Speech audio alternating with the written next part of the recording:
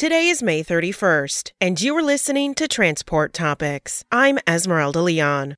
Now that trucking companies are planning to incorporate electric vehicles into their fleets, what does the EV maintenance cycle look like? How are technicians being trained to repair these new machines? Host Michael Fries talks with Thomas Healy, founder of Hyliion, and Tom Lincoln of Dana. Listen to our Road Signs podcast at ttn.ws/roadsigns85.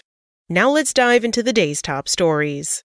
The Truck and Engine Manufacturers Association filed a federal lawsuit on May 27th, alleging that California environmental regulators have failed to give manufacturers enough lead time to meet the state's new, more rigid emissions standards. In its lawsuit, EMA alleges that the Federal Clean Air Act requires that manufacturers be given 4 full model years of lead time before new emission standards become effective. The manufacturers said that the California Air Resources Board gave them only 2 years of lead time.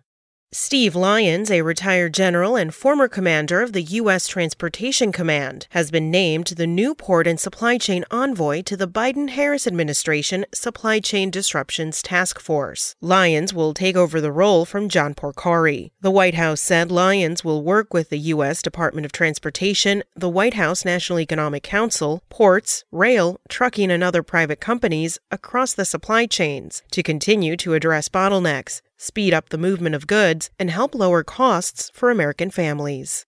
With a laundry list of economic hurdles facing many trucking companies, the focus on preventative maintenance becomes clearer as fleets are adding alternative suppliers and providers and stockpiling inventory to help control costs and reduce downtime. Read more about how fleets are coping with rising maintenance costs and parts shortages in this week's feature story, online and in our print edition.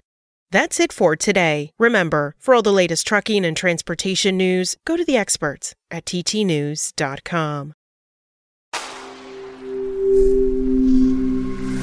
Spoken Layer.